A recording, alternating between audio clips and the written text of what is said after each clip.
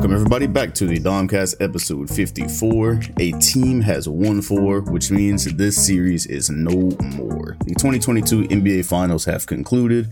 The Warriors win in 6. They finished the Boston Celtics off in 6 games in spectacular fashion. I have so much to say about this series, about Steph, about Wiggs, about the Warriors dynasty, and just about these last couple of years, because I swear 2019 to now just all feels like one big season ever since, well, 2019 summer, basically since super teams disappeared. And it's been kind of free game and fair game for everybody who's won. But we're going to dive into all of that. Remember that if you enjoy this podcast, if you enjoy supporting it, it is on Spotify, Apple Podcasts, it's on YouTube. Rating on any of those platforms helps. Shout out to all 10 of you that listen on Apple Podcasts. All of your ratings are in. They are much appreciated. All right. Oh gosh, where do I even start? Naturally, first of all, congratulations to the Warriors. Now I can actually be happy for y'all. I can give y'all all the praise and all the props, because at the end of the day, I think in every finals that Golden State has been in, besides 2019, I definitely wanted them to lose. I was ready for the KD team to break up. And I thought that them losing in 2019 was the best way for that to happen. But every other finals, I was pretty much going for them in. I was pretty much wanting them to win in. And I've always liked Steph Curry. Very obviously one of the players that everybody likes to watch play, including myself. He's very high on that list. And I've generally been happy when he wins MVPs or championships. And so now we're finally in game 6 and it's over. I can say, even if you were in the NBA Twitch watch party last night, you saw that man almost had me emotional. Like seeing him cry and knowing what this title meant to him, it actually almost made me emotional. I'm like, damn, I'm on the losing side. Why am I happy for this man like this? No, it's just really cool because about the Warriors and Steph, like there's just nothing else anyone can say. It's at that point where even if you are a fierce Steph hater or Warriors hater and your whole job in basketball discourse is to take shots at what they've done or make excuses about what they've done, even if that's your whole function in this picture, even you've just got to smile and put your sword down now. Like there's nothing left, bro. There's nothing left. The Warriors have won a championship against teams that were hurt. They have won this championship against a team that was not hurt. They've won with a super team. They've won without a super team. Like fam, there's nothing left. And then on top of that, this whole narrative that had been built, and the favorite knock that people had on Steph was, oh, when has he won without things being tipped heavily in his favor? When has he won a championship without a stacked team or with the other team hurt? Even though he's done all these great things in the regular season and he's broke countless records and he's clearly one of the best players of all time, he's already proved everything. I think his quote encapsulated it perfectly. When we were coming into this series, I made mention of it where he said he had nothing left to prove, but a lot left to accomplish. He had nothing realistically left to prove, just more to accomplish. But to people that would find any way to kind of take a knock at his career, I guess to them he had something to prove. And now he's even done that. You're going to be able to look back and say, when people talk about this finals years from now, when people are discussing his legacy or whatever the conversation is, you will always be able to say, and it's not a knock on Andrew Wiggins, but you will be able to say that he won a championship with the second best player on his team for that series being Andrew Wiggins. And that's not to take away from what he did, because boy, was he incredible in these small spots. Remember when the Mavs series ended and in the undercover Wiggins propaganda, I was saying that he just does those small things that will, and I don't think they'll go unnoticed anymore because he's done it on the biggest stage. But at the time, I was just like, it's always a small moment for him, whether it's a little mid-range jump shot or a rebound or an offensive rebound, just these little plays that pushed him over the top to help them win. And he did that what felt like all series, but definitely in the back half of it. And he did it consistently. So that will, if you came into this year and without any context said the Warriors are going to win with Andrew Wiggins being the second best player, I just don't think people would have taken that well. I don't think that would have been seen as a good take at that time. And so, yeah, the Warriors dynasty and Steph Curry, they've checked every single box.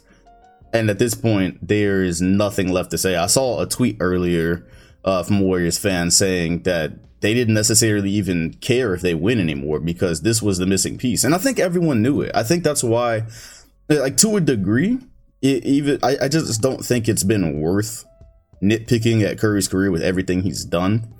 But I do agree that this type of championship was the elephant in the room still.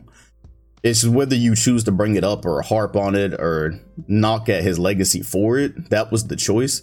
But this type of championship was the missing piece. And so now I think Warrior fans and Steph fans alike just feel like, okay, anything they do beyond this is extra. They've won every which way and there's nothing left. And the Finals MVP, by the way, which we knew was coming. Pretty much it said in the last podcast, I thought Wiggins was he was getting his name in there, but only if it were to have a total repeat for like 2 or 3 more games would I thought he would be seriously considered. At the point that game 4 had happened, that just seemed like it wrapped it up. If the Warriors would have won, Steph would be Finals MVP. He's got that now, so there's nothing left, y'all. There's nothing left.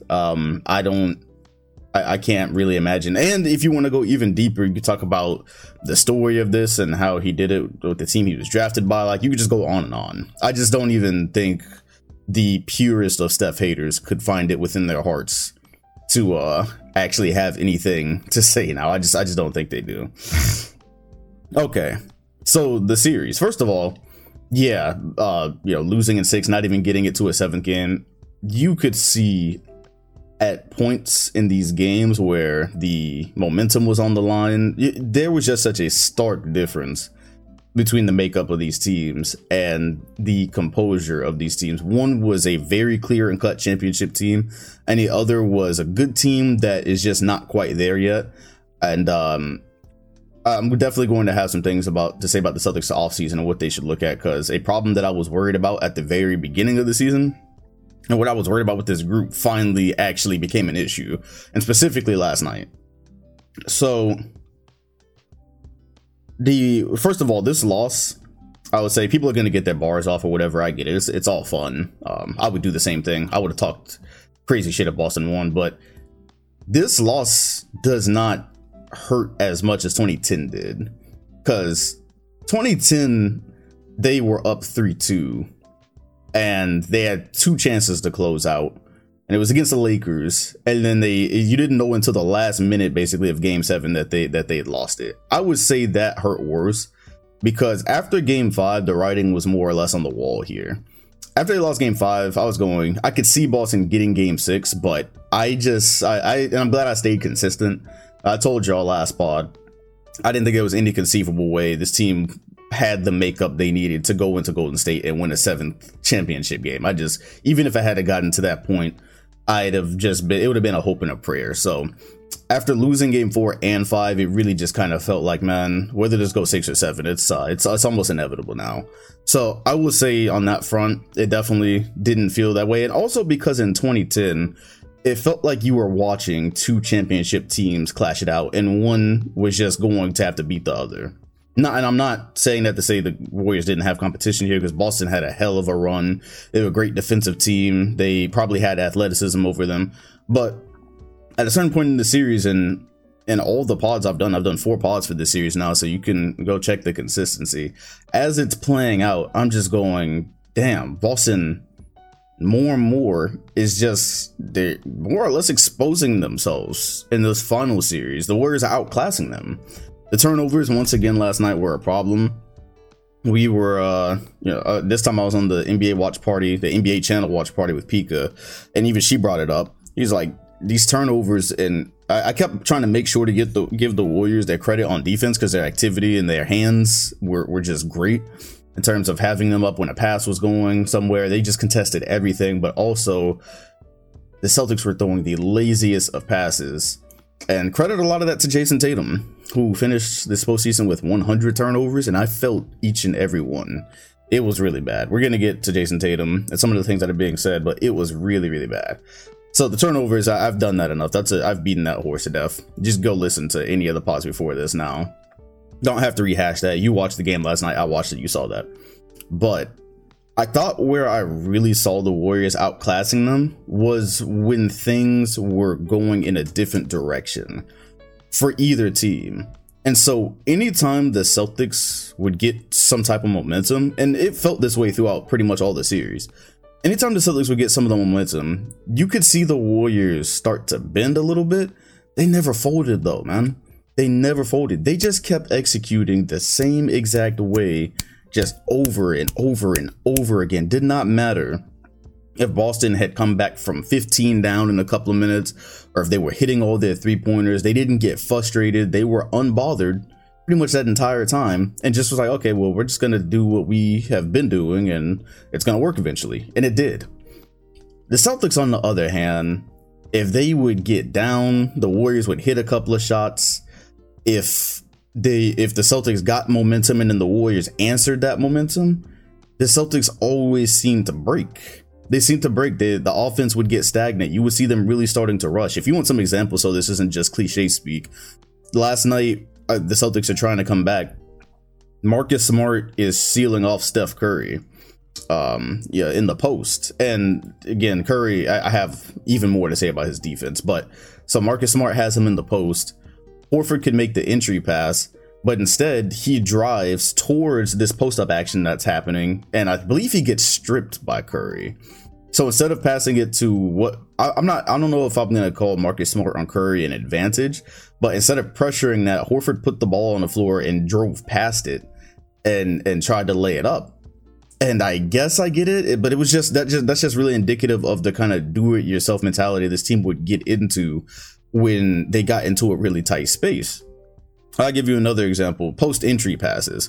Apparently post-entry passes are just a thing that the league struggles with in general, but I have at least 4 or 5 examples in my head throughout Boston's run, throughout this postseason, where they had a great opportunity in the post, like a Jaylen Brown on Curry, or hell, in this series, even last night, a Horford on Curry post up. And they either didn't get to that advantage, they would try to, and it's like, oh, it's not easy, we're not going to do it. Or they would throw it way too early, and it would result in a turnover. And that was just the most baffling thing to me. I'm like, you see this advantage, and you're either not going to go to it, or you're just going to press triangle, 2K speak. You're just going to press triangle, just a really lazy float pass. Don't really set it up. But also on that front, shout out to Steph Curry, man, because he had Horford in the post and he would fight him. He did not just give it up. He would fight him before he got the ball. His hands, again, very, very sneaky with his ability to strip the ball away without fouling. You look at his rotations. These are the things I'm talking about when I say you just have to, from now on, I really hope if you watch this series and you spoke on Curry's defense in a negative way before, I just hope you use nuance going forward, because you can say that he's undersized and he will be a target, but that's just one part of defense, though. His activity, how hard he switched on to Jason Tatum one play last night, like really, really quickly and definitively. Once again, active with the hands, just not giving them the advantage that they would want, making them work for it. But that was the thing, though. If Boston had to work for it in a lot of the plays this series, it really seems like they just didn't want it. If they had to go a little bit harder, if they had to be creative, they just didn't want it. And so what really happened last night, and one of the problems, if you go back to way earlier, whenever I've done previews for teams and this specific Celtics group, I think my biggest concern really, really shone through last night, and probably through a lot of this series, but specifically last night, when Boston couldn't score. And the Warriors defense just it turned into lockdown, as in they were chasing them around the 3-point line and they weren't cracking inside. They weren't giving them any easy paint looks. I think you could see how much Boston really needed an actual point guard. And so they've gotten to the finals with this roster. Once again, difference between a championship team and a really, really good team. It's a very thin line. And earlier in the season, especially when Boston wasn't doing good, I was always kind of wondering, all right, how do they get a legit point guard on this team? And how do they get one that fits? So in the scheme of things, right? Not a defensive liability, like Kemba Walker was a defensive liability. How do you get a point guard that can set the table for them and also fit in with this defensive scheme? Because that's basically what we went with, is all right, add Marcus Smart to this, let his defense mix in with the rest of the lineup. and just kind of go from there. We've got two wing guys that allegedly can handle the ball, but also that was a really big problem throughout this postseason. And so last night, I think you saw a lot of stagnant ISO possessions, and with the Warriors defense not bending, not even bending, right? And that first, like, when the Celtics got to the rim, it was one of those, okay, you know what, I'm just gonna put my head down and force something up type drives. It was never a clean look. And I think you could really see how much they needed a point guard out there to maybe help set Jason Tatum up, or to maybe help set Jaylen Brown up. Because at the end of the day, having Jason Tatum just catch the ball in the mid-post area on Andrew Wiggins, or hell, even Jordan Poole, just catching the ball in the mid-post area so he can create something out of ISO is not, in my opinion, is not really setting the table. Especially because even, okay, on one hand, if it's Wiggins and you're getting locked, that's the one. But if it's not Wiggins, then the Warriors defense is not just going to give you what you're looking for there. So coming into this series, I thought that, one of the keys I had was how would the Warriors do in keeping Curry out of some of these matchups. And the Celtics helped them a lot with that, by the way. There's a play last night where Steph was he was on the wing, just chilling, guarding Jaylen Brown, and the ball never made it to Brown.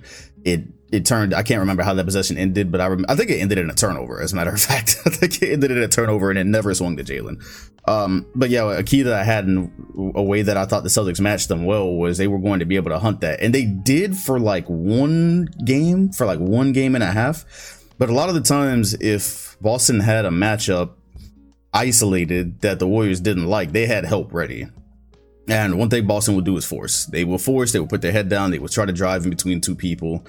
And I just think that one concern that I had finally mattered. That one concern that I had about having a real point guard out there, like a real set the table point guard out there with your two wing scorers, it finally, against this Warriors defense, it really became an issue. Because when they were down 8, 10, 15 points and they needed some buckets, they were rarely getting good looks. They were really getting any good looks. The ball was really moving. Guys were just kind of looking at each other and passing each other the ball. And I think the sets are going to need to get a little bit more sophisticated in the future if they want to make it back and win the championship. Steph Curry did his defense. Flip to the offense real quick. Beginning of the series, I said, and I quote, I did not think the Warriors were going to want to search out Al Horford. And as the series drug on, they wanted that more and more and more. So I was just flat out wrong in that one. I thought that Horford was going to be able to either pursue him enough on a switch, or B, shade him to help enough so that hunting him would not be worth it. It's kind of how I saw that going. However, the Warriors floor became so spaced that in a couple of these plays, and a couple of crucial plays, especially last night, Horford got switched onto him. I would love to know the stats on this, but it seems like Curry, they got a layup out of that or a shot almost every time. The Celtics never really wanted to switch, but you would get into those situations where, okay, and last night the score was 66-76 going into the fourth, I believe. And at that point, you absolutely can't let Steph Curry score. You can't let him start shooting threes anyways, because 1 or 2 threes was going to blow the game open. And they tried trapping once, and I believe it ended up in a Wiggins 3. They ended up in a Porter 3. And so when they weren't trapping, it's like, okay, well, the only way to not give up a 3 here is probably just go full switch. And they went full switch. Curry just took Horford out and just blew right by him. I will say, admittedly, I think I probably underrated Curry's speed at this age still. I knew he was a great finisher. I've been advocating for his finishing for a long time when we were still fighting those allegations that somehow if he wasn't hitting threes, he didn't affect the game. That's like a 2016 take. Curry's been a great finisher forever. But man, I just didn't know if I was expecting to deal with the same pressure downhill that you were getting from some of the stars that they played earlier in the playoffs. Now, the thing with that is it wasn't as consistent, but if it was there, he took it every single time. He attacked that every single time. And so the ball screens, that was just a nightmare. You had no choice. You had no choices. That was the big conversation that we stuck with. Personally, a decision that I will always disagree with would be the way that they switched the coverage. midway. Well, really, when they were down. Was it when they were down? Which game did we start? Which game did we hit the big red button on Curry? God, no, it was tied. It was tied when they decided that they're going to try to take Curry out of the series. And last night it didn't work. He still got to his looks, but that was where they geared it more towards, all right, let's chase Curry around. And I really think that did more harm than good. I truly think they did more harm than good. If they could go back, I would hope that they just say, look, we're gonna live with Curry trying to carry as much as possible, and if we end up winning the game by a couple of points, we win. We lose it by a couple of points, we lose. But I did not like the switch up. But again, this is what a great team makes you do, right? They make you choose. They literally make you choose, because your options were very limited. The switching was a bad option, and so you were left with either trapping or some form of drop. That was the only option, because switching was just free lunch. And neither one of those like take the Warriors out of the game. They could play both ways. So the Golden State guys stepped up at that time when they needed to. Oh, speaking of which, shout out to Dre, man. Draymond Green just had a terrible series up to game 5, I would say. As it was starting to close out, he for what he was needing to provide, because he didn't need to give you a lot of points.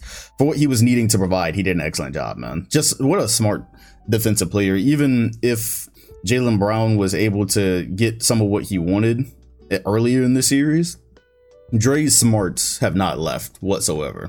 There was one play where Jason Tatum, knowing that he's getting close to this 100 turnover mark, Jason Tatum caught the ball in the post area. It must have been a bad matchup, because Draymond trapped immediately. It was on the it was like near the right baseline area.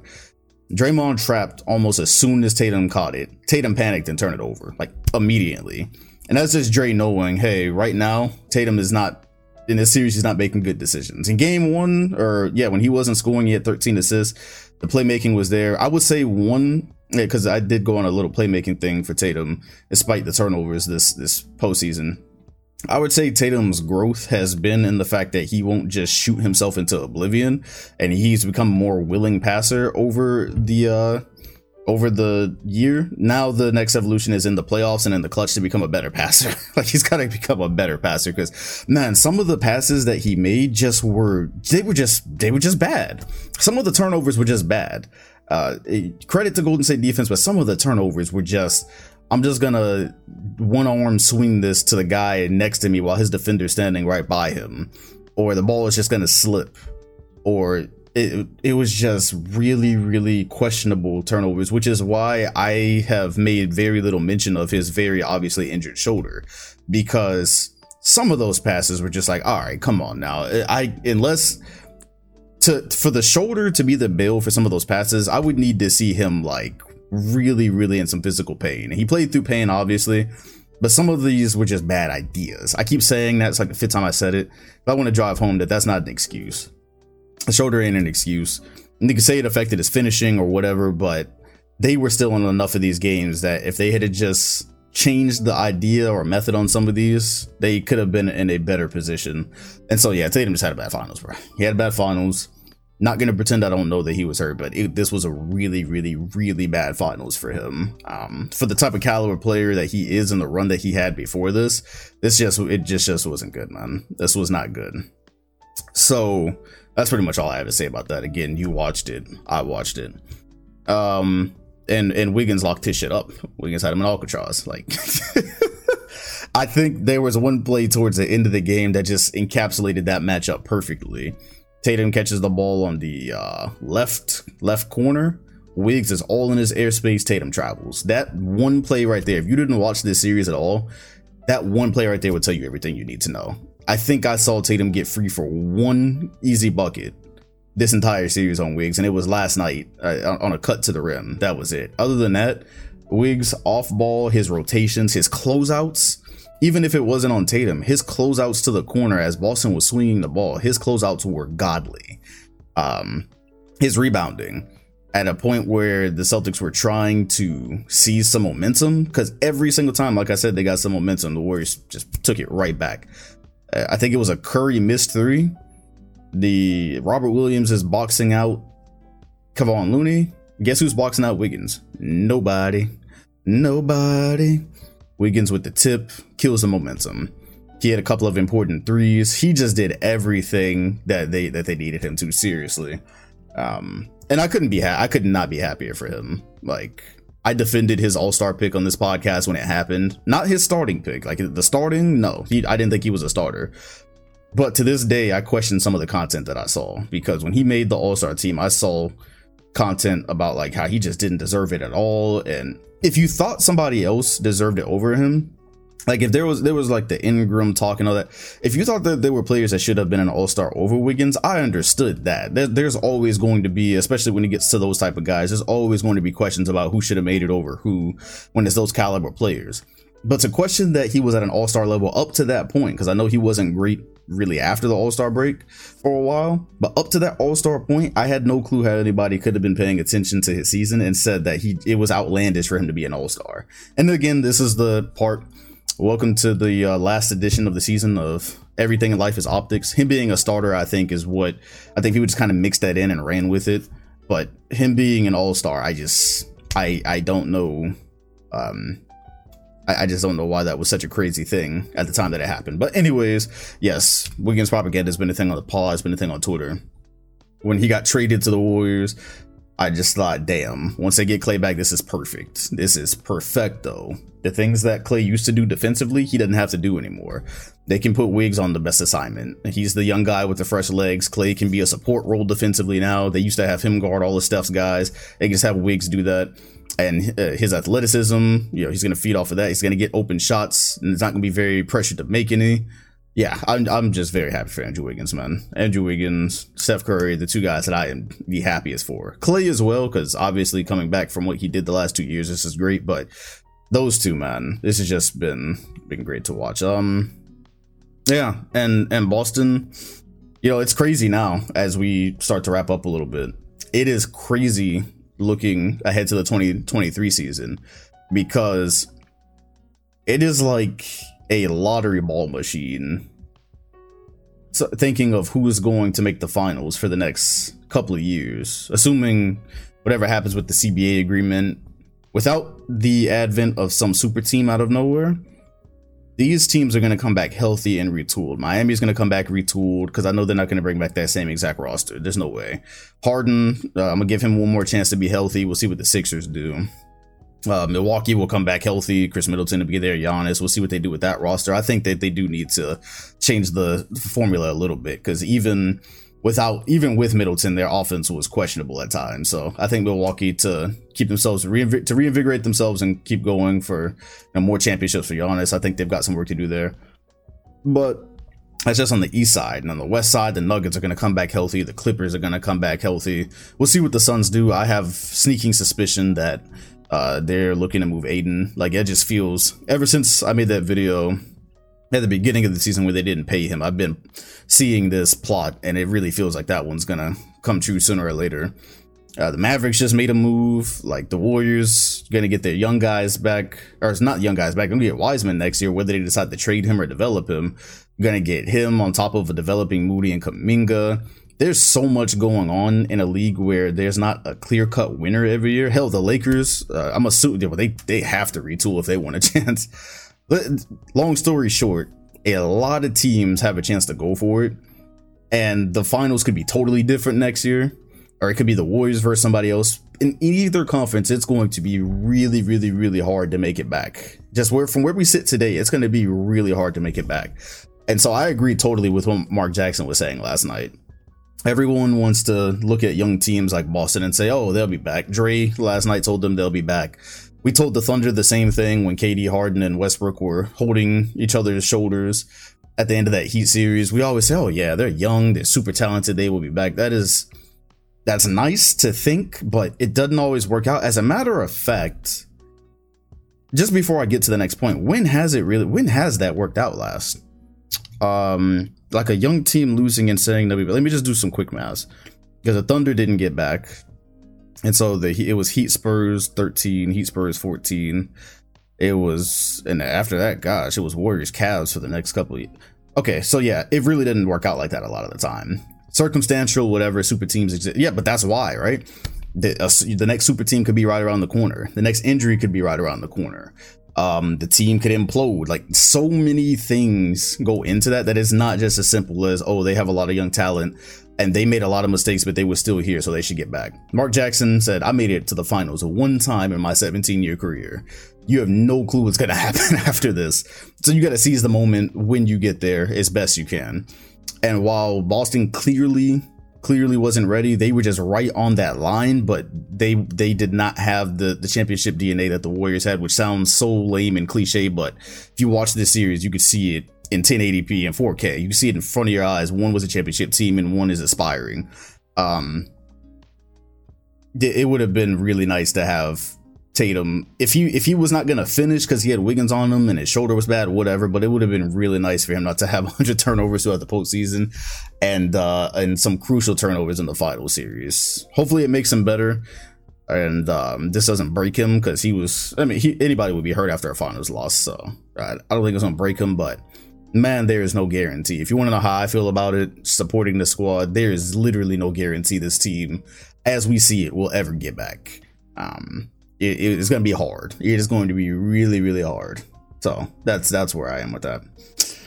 And gosh, that is more or less what I have to say about that final series. Curry, once again, he comes with everything. Aside from the great basketball, there was the sideshow. Man pointed to his finger. I believe it was his ring finger. While Boston still had a chance to come back, so that was interesting, because that would have been all time. If the Celtics could have held on to any of that momentum and won, that would have been an all-time fold, but I didn't think that was going to happen. Dre gets to talk his shit now. He showed up too. It's not like you can't just say, oh, he got carried. Now, he hit threes last night. That's when I knew it was over. When Dre was hitting threes and jump shots, I was like, okay, yeah, but this is their night. This night belongs to them. The Warriors won this championship with it not being an overwhelming team, as we said, but not even just that. Clay, very hit or miss throughout the series, had a couple of good games. He gave them what he could, but they just had to figure this one out. And they did. So, yeah, that's what I have to say, man. The 2022 season is over. As I said, the podcast will keep going, so I appreciate y'all listening from start to finish. I think I started a month after the season, and we are already here. Once again, congratulations to Golden State and their fans. I totally agree. Y'all have nothing. I know y'all probably want to win more, but if y'all never win again with this core, your story is written. So anything after this is extra. This must be what it felt like to live through the Bulls dynasty, because the Warriors, while it's not the Bulls dynasty, they have not lost unless there was some outside circumstance. They haven't lost. They got injured to hell in 2019. That's when they lost. Hell, in 2016, there was a suspension and there was the injury. They have not just straight up been beat yet. And that's not, I don't want to take away from 2016. That's still, being down 3-1 to that team and winning under any circumstance was crazy. But they have not just been straight knocked off with nothing interfering yet. That hasn't happened. So I'm excited to see how much longer it goes. Steph is still Steph. Golden State, they got that Spurs. They have the Spurs roadmap, man. They have the Spurs roadmap where they're developing young guys while the old core is still winning championships. And so as long as that they're able to actually keep that intact, or if they're able to keep that intact, this could go on, man. This could absolutely go on. Yeah, I'm thinking of talking about Brian Windhorst's comments, but there's really no reason. Just to wrap up this podcast, I want to mention that Christian Wood was traded, since we are moving right into the offseason. Yes, Christian Wood was traded to the Dallas Mavericks for a late first round pick, Boban, and I didn't see Marcus Chris's name mentioned in that original trade. Somebody said that it was, but either way, they got Christian Wood for pretty cheap. I think his name probably came up on this podcast earlier in the season when he thought he might be traded, because obviously he had that big contract with the Rockets at a time when it looked like they were still trying to play for something. And then they went into rebuild, so he's never made sense there, since that point, basically. Knew he'd be traded eventually. I thought the price would be a little bit higher. I will say that for the Dallas Mavericks, it's not the end of their work. It just doesn't put them over the top, but I get it. I do see what they're doing as far as how they played this year, the style that they were playing, and the fact that they didn't have to dig into any of that and give it up to acquire him. I like it. They just got more to do this summer. I'm most fascinated by how it works out defensively. That's pretty much where I am with it, and that can change, right? Again, playing on a Rockets team, nothing is really like coming of this. Basically, you're a highly paid player on a rebuilding team. You're just kind of there. So Mavericks playing for something. I'm interested to see if that affects anything. But other than that, that's the side that I'm most interested in, because I'm just kind of thinking like, all right, PNR involving Luka and Christian Wood, just from what we've known about those two, I do wonder about that. So that's a little bit that I have to say from it, but I get it from the Mavs. If that deal is on the table and you're Dallas, you don't not do that, in my opinion. And the Rockets, again, just a young team in building. So you get a pick here, which we know very well late first round picks can end up being something good. So yeah, that's literally all I have to say about that. Little taste of off-season potting. We'll have some guests on. I was going to bring on NBA Storyteller for this one because he's a Warriors fan, but we didn't get to make that connection for today. So I'll have him on in the summer whenever we talk about Golden State. This has been fun. What a season, bro. What a season. What a finish. Did not at all expect the Celtics to be here up until like late March, I would say. Yeah, that was basically when I thought that it was even possible. So although they definitely disappointed in this final series, don't want to let it be forgotten that we came into this year and Josh Richardson was on the team. We were getting Langford minutes. They were a 500 team in January.